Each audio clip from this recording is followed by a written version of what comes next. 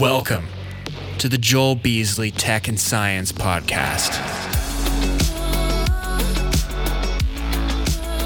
That's the big thing I'm interested in is what does it mean to think exponentially about technology? And then we can just sort of branch off from there about your background and all of that. Okay, that's perfect. Cool. I got the book right here. I actually have your book too. So what? Oh, thank you so much, Aaron. That was the first try at writing a book. Is this your first book or no? No, it's my technically fifth, but my first one that was by a New York publisher. So yeah. Nice. What's in it? You got to tell me now. Like, how do you think exponentially about technology? What's this theory? So exponential theory is the idea is when you think bigger, you become more conscious. So what we've seen is like companies that have really scaled to create really solve exponential problems and those are problems that maybe impact 1 billion people or more. So it's not thinking about your group, your family, your community, your tribe, it's thinking bigger beyond that to solve problems that are inherently much bigger. And then you add in exponential technologies, which there's about, in the book, I cover 38 of them that are coming to the forefront now that are disrupting every different industry and really taking, kind of exponential theory is you add people, planet, and technology together, and you start to create a mix of companies that can grow exponentially, leveraging these different technologies that are becoming widely available, which we know Web3, AI, but it goes to 3D printing. All these things are digitizing the world. How do they actually, once something becomes digitized, then it becomes exponential. There's a period where there's a deceptive phase that people are like dismissive of that technology, and including people that are in technology because they don't inherently see that the world is speeding up. So they say, well, that's not going to impact me. But then there comes a point that it becomes disruptive. And then those linear thinking technologists can never catch up to exponential.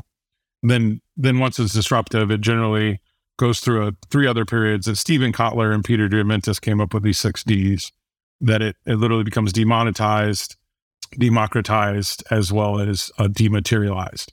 And that's where, as we look at every industry, we're starting to see how those technologies that are just exploding, whether it's Airbnb in the hotel industry, Uber, at the end of the day, they don't own anything, but they're democratizing these opportunities, both for the rideshare people, as well as the homeowners, as well as for customers that are looking to book Airbnbs or Ubers. I was having a conversation yesterday with one of my technical buddies, and I had asked him, I said, hey, have you played around with GPT, or how much are you experiencing GPT? Because he had a big exit like a year or 2 ago. So he got a ton of money and he's just been kind of hanging out, doing art and exploring life. So I said, now that you're looking to come back and do some work, I was like, have you been playing with GPT? He said, I've seen some people on Reddit, but I haven't, really delved deep into it. And he's a brilliant engineer. And I said, I've been exploring that area. And I know it sounds a little bit bullish, but I think it's as important as electricity. I think we'll realize it in hindsight. But right now, everyone's seeing the crude wires and we're stringing wires across town. But then what happens 100 years later when you see what people have built on top of it and built with it, it's just mind blowing. Yeah. I mean, I think, we could probably say this is the year of AI because of ChatGPT and all the other different AIs that are racing to catch up or have something that's relevant to the masses. I think in particular, the people, it's the same digital divide that we've been dealing with for the last 50 years. There's going to be a few people, and I think of them as content creators, and you think about their influencers. Influencers are going to get passed by the people that leverage it to create massive amounts of content. And I have this program called the XMBA, which is Exponential Mindset, Belief, and Attitude. And I work with CTOs in their groups and go out and speak and talk about technologies, but it's really getting people to be very experimental with these exponential technologies, knowing that within a few years, they're probably going to disrupt whatever you're doing, whether it's just moving to the cloud. Obviously, the cloud enables that digitization, and then it enables all kinds of other opportunities for CTOs. AI in particular, though, just starts to enable the average worker to become exponentially better. And that's what we're kind of seeing in the big tech right now, this kind of pullback, because we're realizing we don't need as many engineers as we needed in the past. And the value that having 10,000 engineers versus, say, 5,000 probably is incremental and it's not exponential. So we're seeing this pullback because we overhired in a massive growth period. And business models are obviously retract and grow. But what we'll see is those companies that really embrace technologies like a ChatGPT, and you kind of learn the marvels of what it can do and what also it has limitations of. You're going to see people that just exponentially do work faster, and you're going to see them, obviously go through the ranks a lot quicker. And I think you're going to have and have nots, the ones that embrace AI and the ones that don't. And we're going to further see that a year or 2 years from now, that no one's safe, not the chief technology officer, not the CIO, not the CEO, because really anybody has the ability to exponentially leverage AI. Now, part of that is to understand what to prompt or how to really talk to AI to get, answers that are meaningful.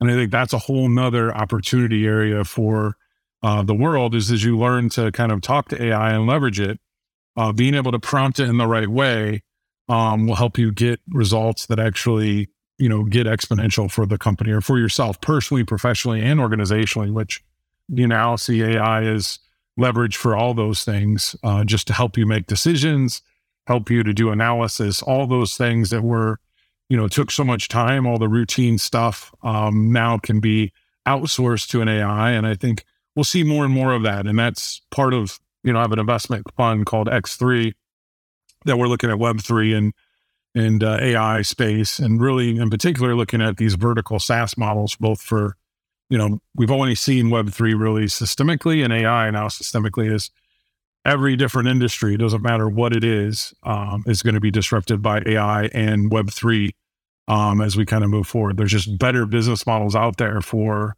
the masses, and that's what we're moving towards.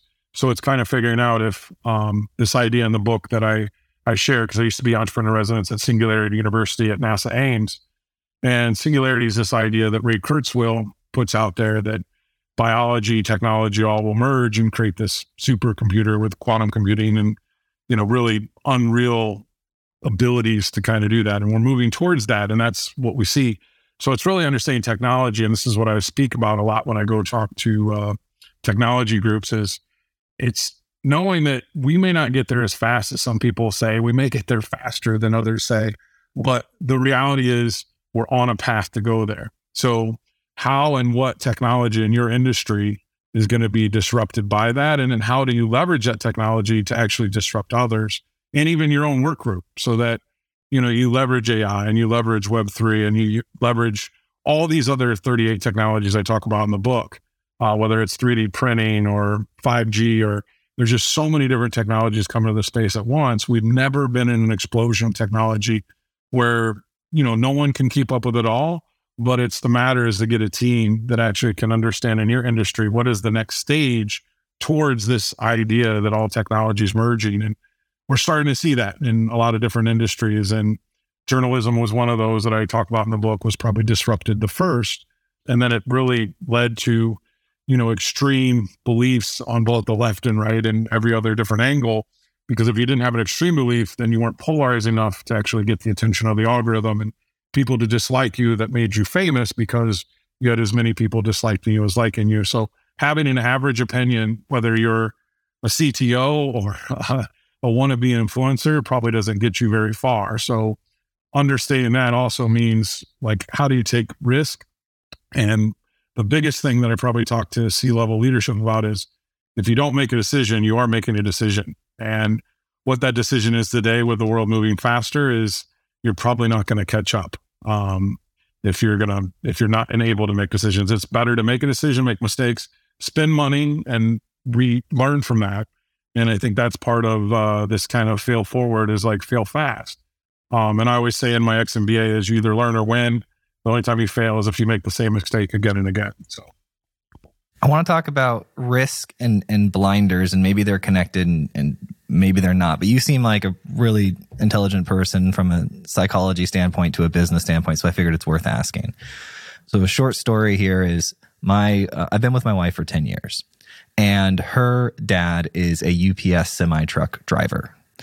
And 10 years ago, our first Christmas dinner where we're all sitting around the table, I start talking with him. Hey, have you seen this autonomous driving technology?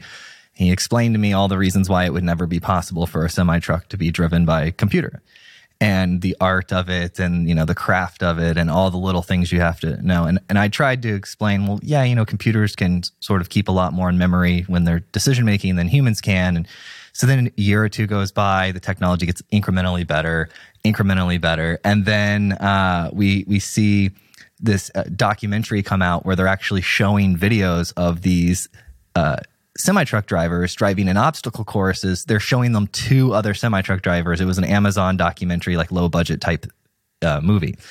And I saw how defensive they all were about how it's not going to be possible. This is just every stage they were denying, all the way up to the Christmas, I think 3 years ago, where I actually I told him, I said, hey, I think it was Uber or some of the one big brand made its first semi-truck delivery. Like successfully made it. And I showed him that.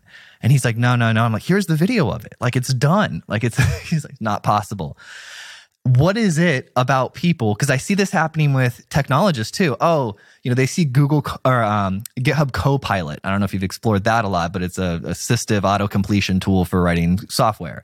Oh, that's just something. And they're constantly dismissive until the point. What is it about humans? What is it about our brain that's wired? Why is this happening on all of these different areas? Why are we putting our blinders up?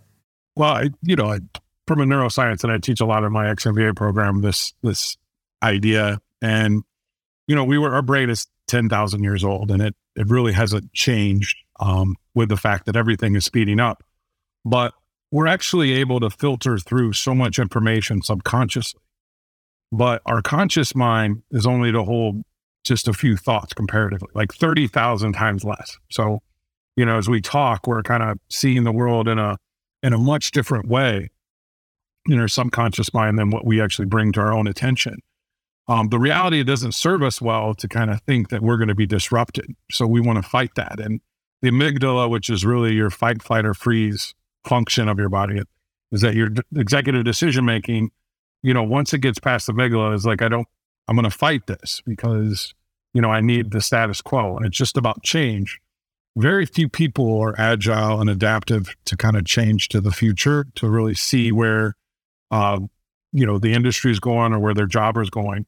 But what's interesting is there's this super conscious, and I won't get spiritual on you, but it's this idea that all the jobs out there that are really hard to fill right now, and that includes semi-drivers, it includes McDonald's workers, so you see this system that's an ecosystem is a naturally imbalanced, like from biomimicry, as you look at nature, only when humans kind of interfere and start messing with the system. And I talk about this in my book a lot, that you start to kind of disrupt this pattern of growth. But semi-truck drivers, for example, are probably not in any jeopardy right now because there's going to be an adoption rate that takes a while. And those semi-drivers that want to still drive will still drive, but every trucking company, and I'm actually friends with some of the ownership of Knight and Swift, and they're a huge trucking operation out of Phoenix. And, they'll adapt to this because they can't hire the people. The same with McDonald's is kiosk, because now we have a McDonald's fully functioning kiosk, autonomous, because they're not able to hire those people. So we see this system that we're naturally solving problems, and we have through history. And now that we have all these accelerating technologies, we're able to solve problems faster. Well, problems are coming faster at us. And that's where, like, the idea that we have a supply chain, disruption that we had in 2021 because of COVID and, the global supply chain, technology will eventually, take that out of human hands, and that's where these things are all pushing a greater ecosystem to, like, let's solve for these things. So, in particular, I think change in people, it's much easier to not change than to change. It's much easier to not make a decision than make one, but you are always making a decision. And when you're not changing, you're actually resisting.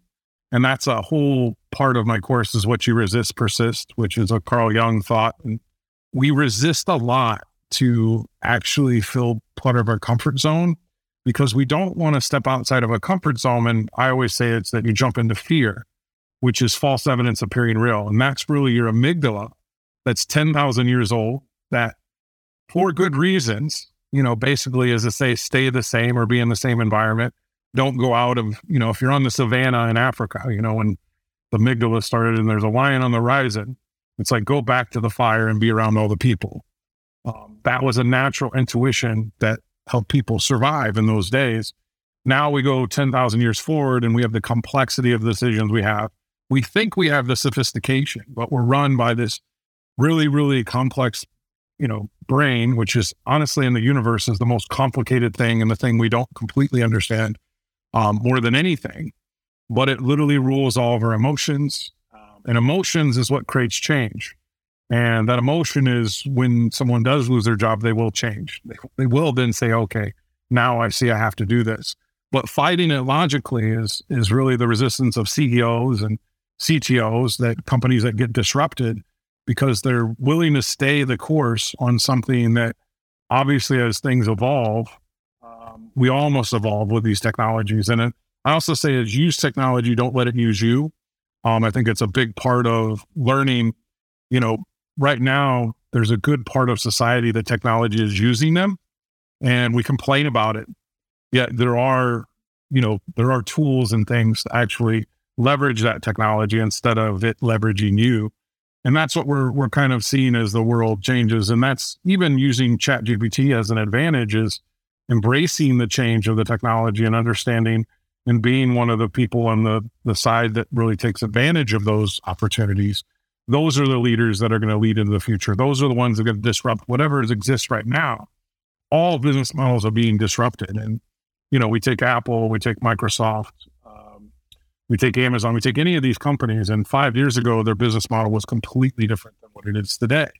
And those are your largest companies that are fighting to survive. And Jeff Bezos and even said, companies last about 30 years. Amazon's been around 30 years. It's not going to last forever. And I think that's some of these companies have stockpiles of cash to, acquire the new technology or the new thing, like Facebook bought Instagram and WhatsApp and investing in a metaverse, whether that ever pays off or not. It's really seeing the next model and getting to it. But it doesn't mean that change that the whole organization is adapting. And that's part of also this flux of, what I'll say a contraction in the tech industry is to understand that it has to change to survive. And I think these biggest companies realize that because they watch all the other companies kind of come and go, with their growth. You said when you resist or what you resist persist. How do I discover what I'm resisting and what's holding me back? Well, so I think there's a big part is that we overthink. And this goes to the nature of technologists is we think we can think our way out of every problem. Yet, our intuition often will tell us what to do, but we'll fight it by thinking. And thinking, and I say our intuition is actually being in the moment now to understand that now is the only moment you can control. And so now is the only time you can make a decision for the future. It's the only time you can create the future. And what I really help leaders to do is think about themselves in the future, looking back on now, and to understand if they're going to take their team or their company to some place, what do they need to do now? And I would say most leaders don't do that now. They're literally run on what they've done in the past. So they're not thinking about like, okay, a year from now, we want to be here, or 10 years from now, we want to be there. And I have a quote in the book on Bill Gates, and he said this 20 plus years ago. He said, we often overestimate what we can do in 1 year, but we always underestimate what we can do in 10 years. And part of that is your own personal growth of how do you, skate to where the puck's at, if in a Wayne Gretzky quote, to get to where the technology is going. If we know that singularity, if technology is starting to kind of stack on each other and we're starting to learn from that accelerated pace, how do we actually do that for ourselves personally, professionally, understanding that, and then organizationally helping our organizations move towards that? That is the, change conundrum. And I think, change is the only constant is what I write in the book, but I actually say it's actually not constant, it's accelerating. And if we don't accelerate our linear thinking, And that's what exponential theory really comes. If we don't get more conscious and we don't accelerate that thinking, everything will pass us by. And that's happening to people every day. And a lot of people that are losing their jobs are going to have that change that they're going to see. And that's where we're going to see all this layoffs are probably going to lead to a whole nother era of startups that are going to disrupt kind of the current landscape. And that's the exciting thing of change is when one door closes, many open. You just have to choose the biggest door that you can serve the world in the biggest way and literally embrace that and jump into it. And that ought to be like my XMBA program, the Exponential Mindset, Belief, and Attitude program. Its goal is really to help people think that way, both inside companies as well as we have, individuals taking it just to kind of reinvent themselves. And we work with a lot of accelerators because it really comes down to your mindset today. If you don't have the right mindset, and it is a growth mindset, not a fixed mindset, I think that's an easy one to understand. But I would even go that it's an exponential mindset because you really have to think bigger than just growing at your current rate. You got to think about how you go 10x, not 10% or incremental to exponential. Tell me about this XMBA program. Is it in person, online? How does it work? It's both. We work with companies and we go in and we help create cultures that, really expand the mindset, belief, and attitude of the company. And then we have open programs online as well as companies that are participating just in a virtual way. So we have a variety of different ways we deliver it, but it really is my focus and my purpose. Ultimately, the company is called 1 Million Exponential Leaders. And our goal is to create 1 million exponential leaders where we, change the world one mind at a time, because I think it's just figuring out how people think about themselves, related to everything that's happening around them and how they can really accelerate that thinking for themselves and, the 5 people around them as well as the organization around them. Because, you are the 5, you're the culmination of the 5 people that you're closest to, at least your thinking and your mindset. So how do you intentionally help all those people grow? Well, now you start to create an exponential circumstance, which is part of our program. Is once people are enrolled, they're enrolling, a lot of their people that they spend the most time with because they want to grow with them. And it's a 7-week program. I'd say it's named the XMBA. In particular, I used to teach at Arizona State University and Thunderbird, and actually taught at Singularity University, as I said. And I think traditional education has a place, but nowadays it's really about mindset, belief, and attitude, because technology is moving too fast. Every degree that anyone gets is outdated once they get it. And we just need to really continue to accelerate our mindset to learn and grow with, what's happening around us. And honestly, the faster we adapt and the faster we make decisions and mistakes, the faster we'll get there. And that's kind of part of our process, is to get people thinking that way so that they can grow into the future and lead the future and not necessarily be a follower and, being a victim to say, oh, well, everything passed me by, because it's about to pass us all by. And I'd say there's not one of us on this planet that technology is not moving faster than. And part of it is just to be able to understand how we can contribute to it and how we can find purpose in using technology, not letting it use us. Right now, I think with everybody doom scrolling and endless scroll, we're being used by technology. I think there comes a point that we're starting to kind of see a group of people that are taking intentional, like, how do we use technology to solve problems for ourselves? And AI does start to solve some problems of things like routine things that we don't like to do. Well, now a lot of these AI systems, and there's literally hundreds of them. There's a guy named AI Daddy that has a resource that has 600 resources of AIs, and it's just amazing. He's on TikTok and Instagram and a friend, but it's to look at all the different uses for it, and it's just going to grow and grow and grow. And it's pretty exciting to just see where things are going, and to understand that every person in the world, you got to understand that people are all moving at exponential paces in different areas. So it's how to learn the who do you need to partner with, not learning the how. And I think that's a very big difference for a lot of, as you say in your book, developers to get to a CTO. It's like, who can help me with this? Because I've got to stop doing the how, because to learn how to do it, you're slowing yourself up versus leveraging all the people that are already doing it. That's a hard transition to make. I agree. It's not easy, and it takes a long time. AI Daddy, you said his name on TikTok? You said he's a friend of yours, or you know him too? Yeah. Lucas is a friend, Okay. and he just is becoming a big influencer in AI and has some interesting, looks at technology. And he kind of reminds me of the guy on Her, if you remember that movie that fell in love with the AI. Yep. I think that's part of his appeal. He actually has all of his followers call themselves AI babies, and they've kind of really embraced it. So, but it's can you introduce fun us? Of it, and at the same time is really sharing. It's so disruptive. Here we go. Josh has got. I'm learning about this guy for the See first. what I mean? He looks just like the guy on Her. He does look like him. Can you introduce me to this guy? We might want to have him on the show. We definitely will get him on your show. He's entertaining. We actually do improv together, so we do a comedy class together. So. Oh, that is brilliant. And I think he's part of this group in the XMBA. That's a core group that are expanding, and he's created a course within the XMBA called the AI Odyssey, leveraging these 7 universal truths that I found. And the goal of that is really for people to embrace AI and understand how they can use it and not let it use you, because there really are so many different resources, and we're just seeing this explosion. And I think it's understanding is to have a network of people like AI Daddy in your world that can explain things that you just don't have time to learn. And I think in every area, that Web3, I have another guy named Derek Maines that has a podcast called The Convergence.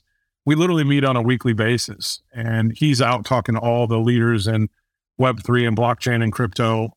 And then we come together, and sometimes we talk about philosophy, sometimes we talk about, but in the end, it's this kind of mastermind to understand that, my appeal to them is I think bigger. So I'm challenging both of them to think bigger every day and really make a bigger impact. They themselves are bringing their expertise. Part of it is, surrounding yourself with those 5 people that are going to exponentially grow. And I know between all of us, we're going to lock into some exponential things. And my own goal of writing the book Exponential Theory as a self-fulfilling prophecy is I want to be on the board of 5 exponential companies. And I'm considering, several different boards and making my bets on which of those are going to be really, really exponential because of what because of this conversation. And I think that's what everyone needs to think is, what is their purpose and passion? And my goal is to take those companies and make an impact above and beyond the company I have, the XMBA, that our goal is to create 1 million exponential leaders, which ultimately I would say is a bigger, massive transformative purpose than Google had to organize the world's information, because I want to create 1 million people thinking on an exponential level, solving every possible systemic problem that we have and thinking about how to impact 1 billion people. And, I think that's where technology is that enabler and network that for us to be on a podcast, today, it's just amazing when you think about the technology and how we're connected. And if we choose to, we can help each other grow for now until all of time. And that's kind of the goal of the XMBA, is to bring people in that think big and then surround them with other people that'll help them think bigger. And then also it's this idea of the last universal principle I have is that we're all one. Is this idea that, we're all universal energy. So when you put energy into others and you help them think bigger, we actually expand consciousness, we expand, our impact. And that's where, technology, not to go spiritual, but, technology is at a play that it's at this intersection now that it's disrupting everything. And that includes religion, it includes church, it includes all these different clubs and hobbies. Every area that you're passionate about in your life, or anyone is, there's an exponential opportunity sitting inside of that. And I think that's where we're seeing these, average people do extraordinary things, is when they embrace the fact that they're the ones, they get the calling to say, hey, I'm going to change this industry or this thing in the world. I'm going to create this social movement. The masses have never had such an opportunity to create change. And that's why we're seeing so much disruption is, anyone can obviously embrace that change and kind of grow with it. There's a number of ways to go with this, but one of my first thoughts with the GPT advancements was it's making everybody rich, in the sense that if it was the 1800s, right, I would have to go around and hire all these brilliant people, bring them to me, put together this community and start to, query them and interact with them, figure out where things are. I can take GPT now and say, here's 20 books, consume only these 20 books, and then I'm going to ask you questions about it. And you're going to be an expert. I could say, now read these other 20 books about thinking and apply this framework to this knowledge set. And then I have this ability to do this for basically free, pennies, if that. And that is insane. That information at your fingertips it'll change everything. It'll allow people to work and as hard as they want. And when I start thinking about this and I run my business, we're not huge. We have less than 20 people, but I've been running it for about 6 years. And so I've gotten to experience a lot of different people and coming and going and things of that nature. The premium is on the desire and drive to do something, not as you would say, like the information or the how. It's just the ability. Like if I made a button, Aaron, it was a money button and you could wake up, you could press the button all the time. Eventually people would like stop pressing the button because they'd be too lazy to press the button. Yeah. Yeah. So some people just don't want to get up and do stuff. Some people just want to sit around and do nothing. And that's something I think the technology will make more apparent. Yeah. I think that's part of my own program. The XMBA is to understand we're in abundance technology. I mean, we could spend all of our time learning new technology and never really ever catch up. But it's having the mindset, belief, and attitude to be able to leverage it, and then the motivation. And I think that also is finding your purpose and finding, something that you can really think bigger on and contribute to the world. And I think what you said is knowledge is abundant, meaning we all now have access at our fingertips. Like it does make degrees less valuable. I mean, at the end of the day, a network is good if you go to certain colleges, but just a degree becomes less valuable. What becomes important though to me, and that's why I created the XMBA, is I used to teach in these business schools and people would create these business models that they would just do it academically. But I realized that you could very much see the people that had passion and purpose versus ones that didn't. And those are ones that are getting funded and maybe they fail because they get blindsided or whatever, but they get back up and they do it again. My goal is to figure out how to get that mindset, belief, and attitude so that people can then apply their passion and purpose to themselves. And that's where then you start to leverage AI and Web3 and all these technologies that are just enablers to do things at speed that we've never done before. And I think that's also part of, growth in itself is as we grow exponentially, as the world kind of, and I learned a new word the other day, it was called tetratenohen, which is exponential in all directions. And that's really where we're at right now is we're just exploding with technology, which means that most people are going to say, well, it doesn't affect me because they want to your point, not change. But what we're going to see is that it has already impacted every person on this planet. I mean, everyone, right now you can't even go to some retail locations without a smartphone because they only have digital or, you have a credit card or something.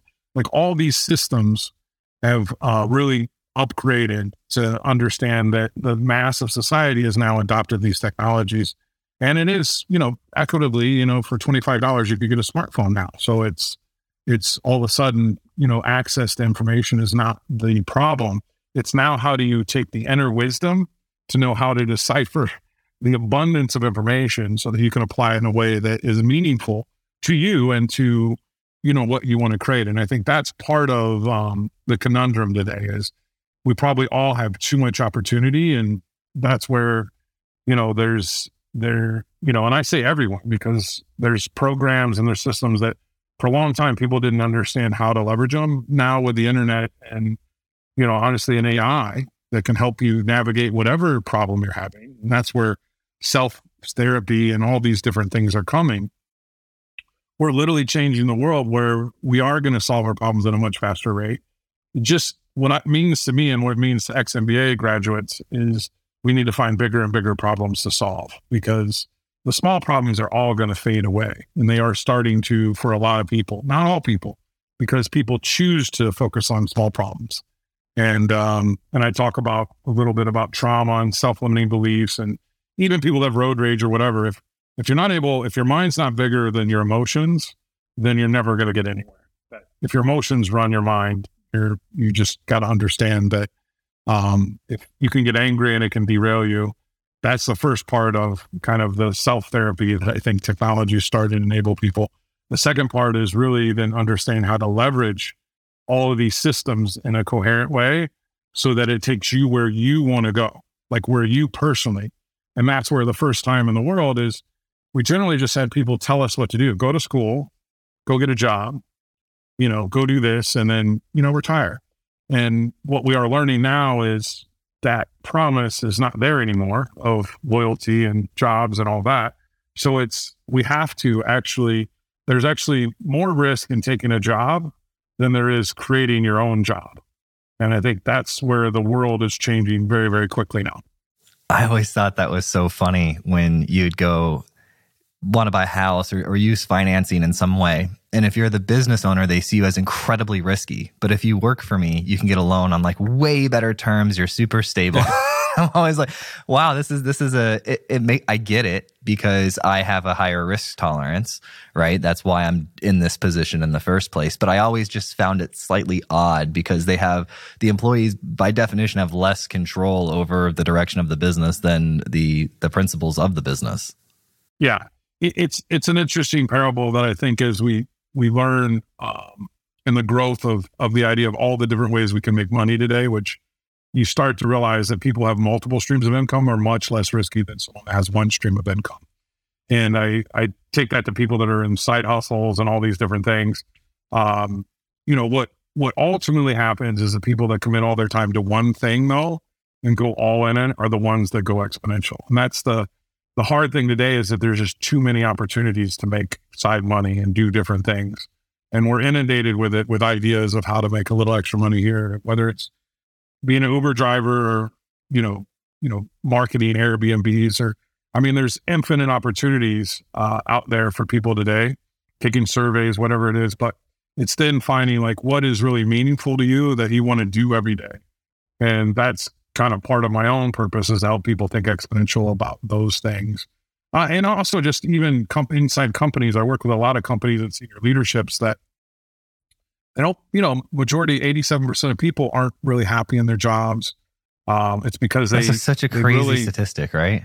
Yeah, it's enormous. And I think we're in a place in the world that we should figure out what makes us happy because we have abundance. Like unemployment rate is fairly low. And for people that have some skills, and I take all the people in the Silicon Valley that lost their jobs, most of them are still getting a paycheck and already have another job, right? I mean, it's as you look at these companies, people coming out of Facebook, they're either doing startups, all these different things. And I really said this when Twitter laid off the first group, these computer science people, there's plenty of jobs for computer science people to kind of go out and find and create for themselves. And I think what I hope to see out of this kind of great big tech layoff is that we see a lot of new startups that kind of solve exponential problems in new ways. And that's all a mindset thing. Like when something happens to you, you're a victim. But when you take whatever happens to you and make it as the opportunity for you to create the next big thing, that's what we'll see out of a certain percentage of these people that have been laid off. And that's going to be exciting to see. And I see it. I see the noise of the startup community is already kind of picking up because you see these people re-energized about the world because most of them didn't like their job in the first place. So now they can work on something that they care about and want to be a part of.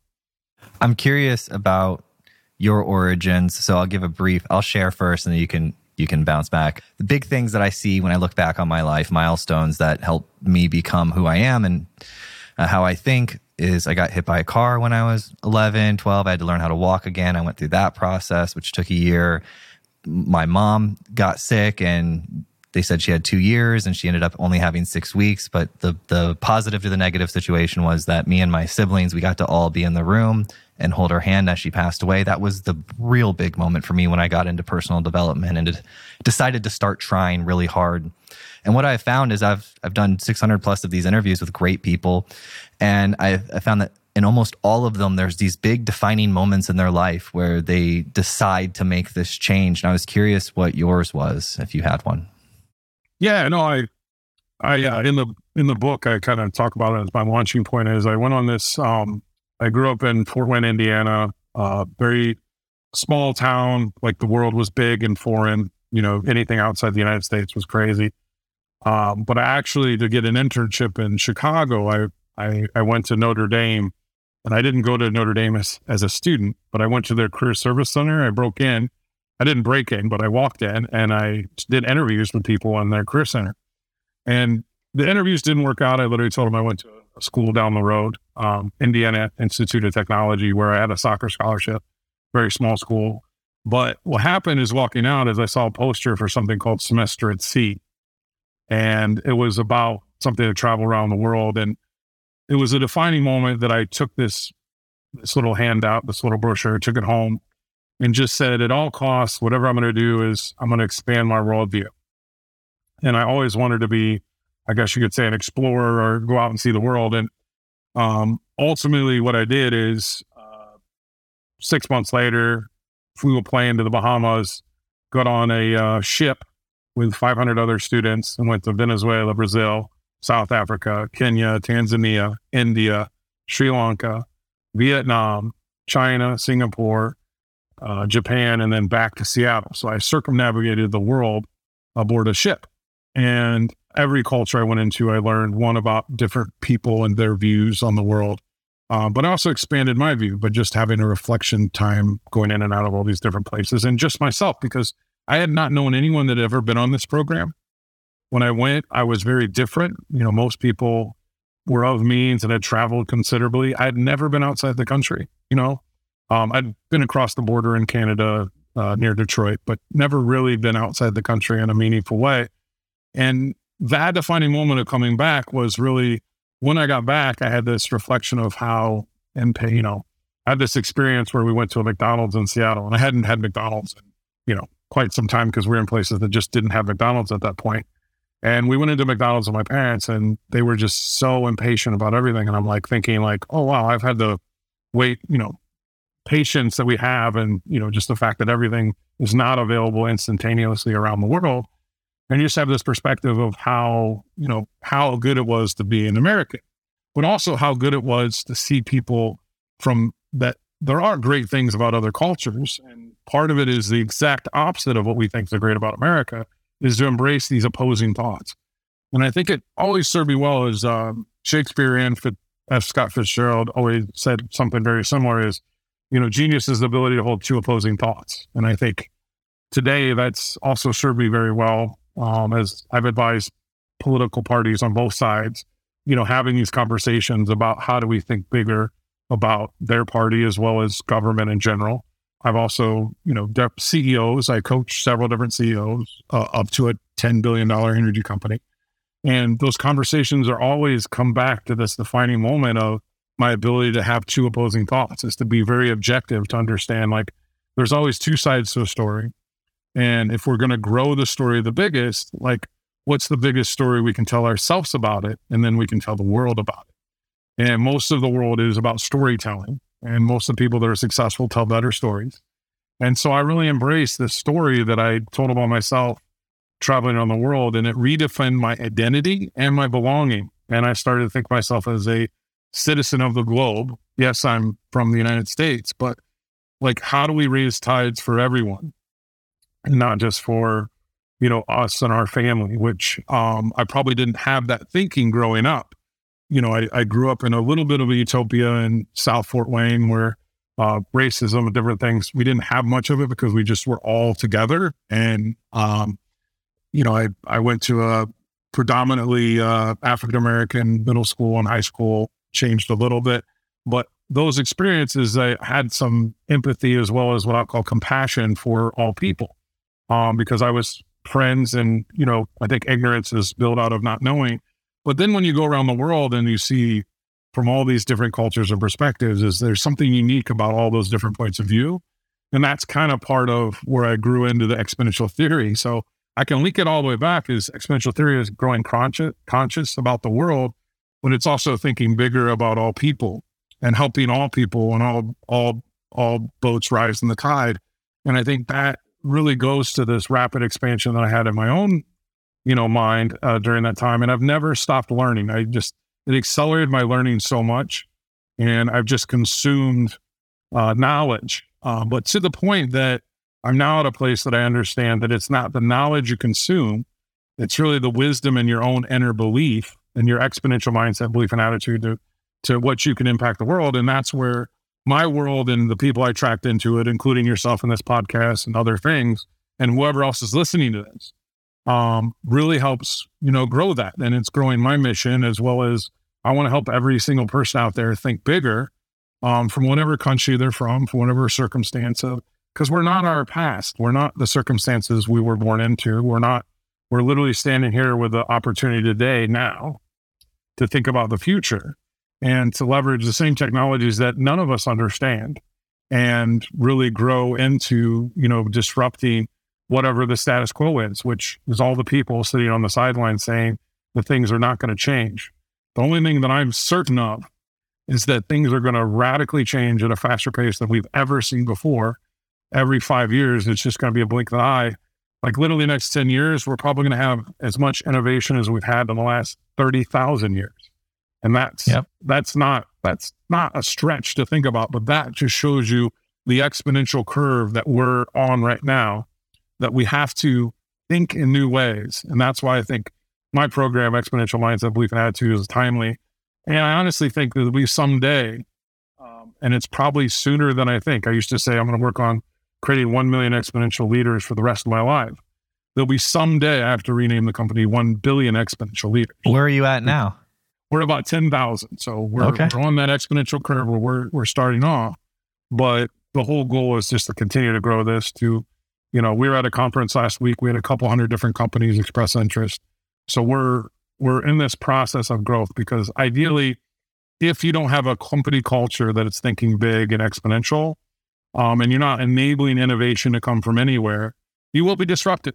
And, I have lots of examples in the book, and I think that's where gotten some good reviews on Amazon, and obviously was a #1 bestseller and hit Wall Street and USA Today.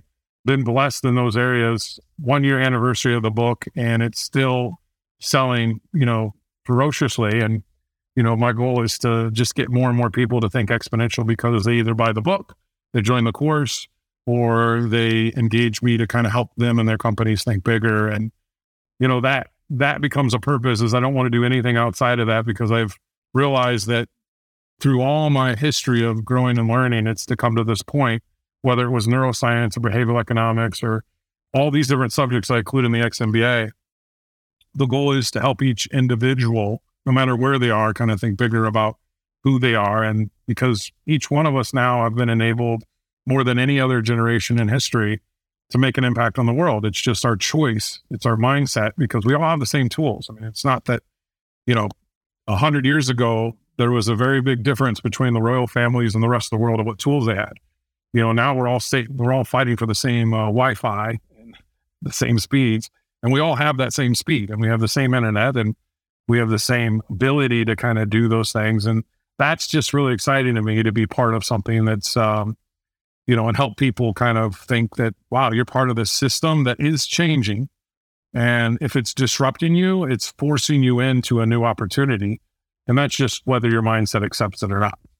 People want to learn more about the book. Where do they go? What do they type in? Yeah, you can learn more on my website, aaronbear.com. And the course is xmba.io, because you come in as a linear thinker and you go out as an exponential thinker. So that's our goal, is to help people think bigger. It's a 7-week course, and we're launching the open course now. We've done it with a lot of different companies and kind of, like I said, got feedback from about 10,000 people. Now it's time to really scale that. So we're entering our deceptive phase, where our goal is to really grow this and impact as many people as possible. And it's really a learning community, where I think today it's this continuous idea to help and learn from each other and grow. And that's ideally what we're creating, which just feel really happy that I am where I am.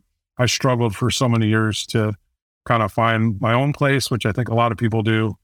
But it really is when you find it and you know it and you become certain, it becomes exponential. And that's where every day I go out with a goal to talk to people and help expand their mindset, and get on a podcast like yours, and hopefully 10 or 20 or 50 or 100 people kind of take this call to action to say, I want to think bigger about myself, whether they download my ebook for free, which is available through aaronbear.com, or they buy it on Amazon, or they end up taking the course.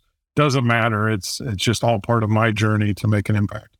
Well, thank you for being out there, creating these types of resources, creating these types of communities, because, that is right up my alley. And I love when I got to learn about you and discover you through my team. And I was like, this guy, he's like a business, technology, Tony Robbins, like all mixed together in one. I was like, I like this guy. Let's talk to him. So thank you so much for doing this. You're on your way too. So I got your book and really enjoyed kind of some of your disruptive thoughts to really break down some I think stereotypes as well as just ideas to really help people think bigger about the CTO role, which I think is really important to be there on the business side making decisions today, and not necessarily just being, as you said, a developer.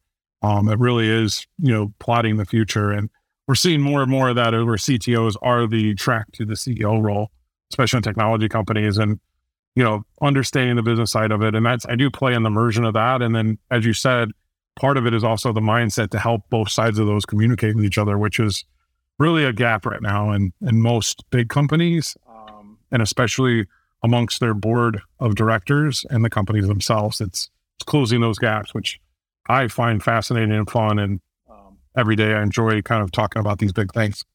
Those are the opportunities, right? Closing those gaps. Yep. And that's where things get crazy big and fast. And I've been part of some unbelievably exciting companies and look forward to being a part of quite a few more in the future. AaronBear.com, right? Yep. AaronBear.com. Perfect. We made a podcast, Aaron. How do you feel? Feel great.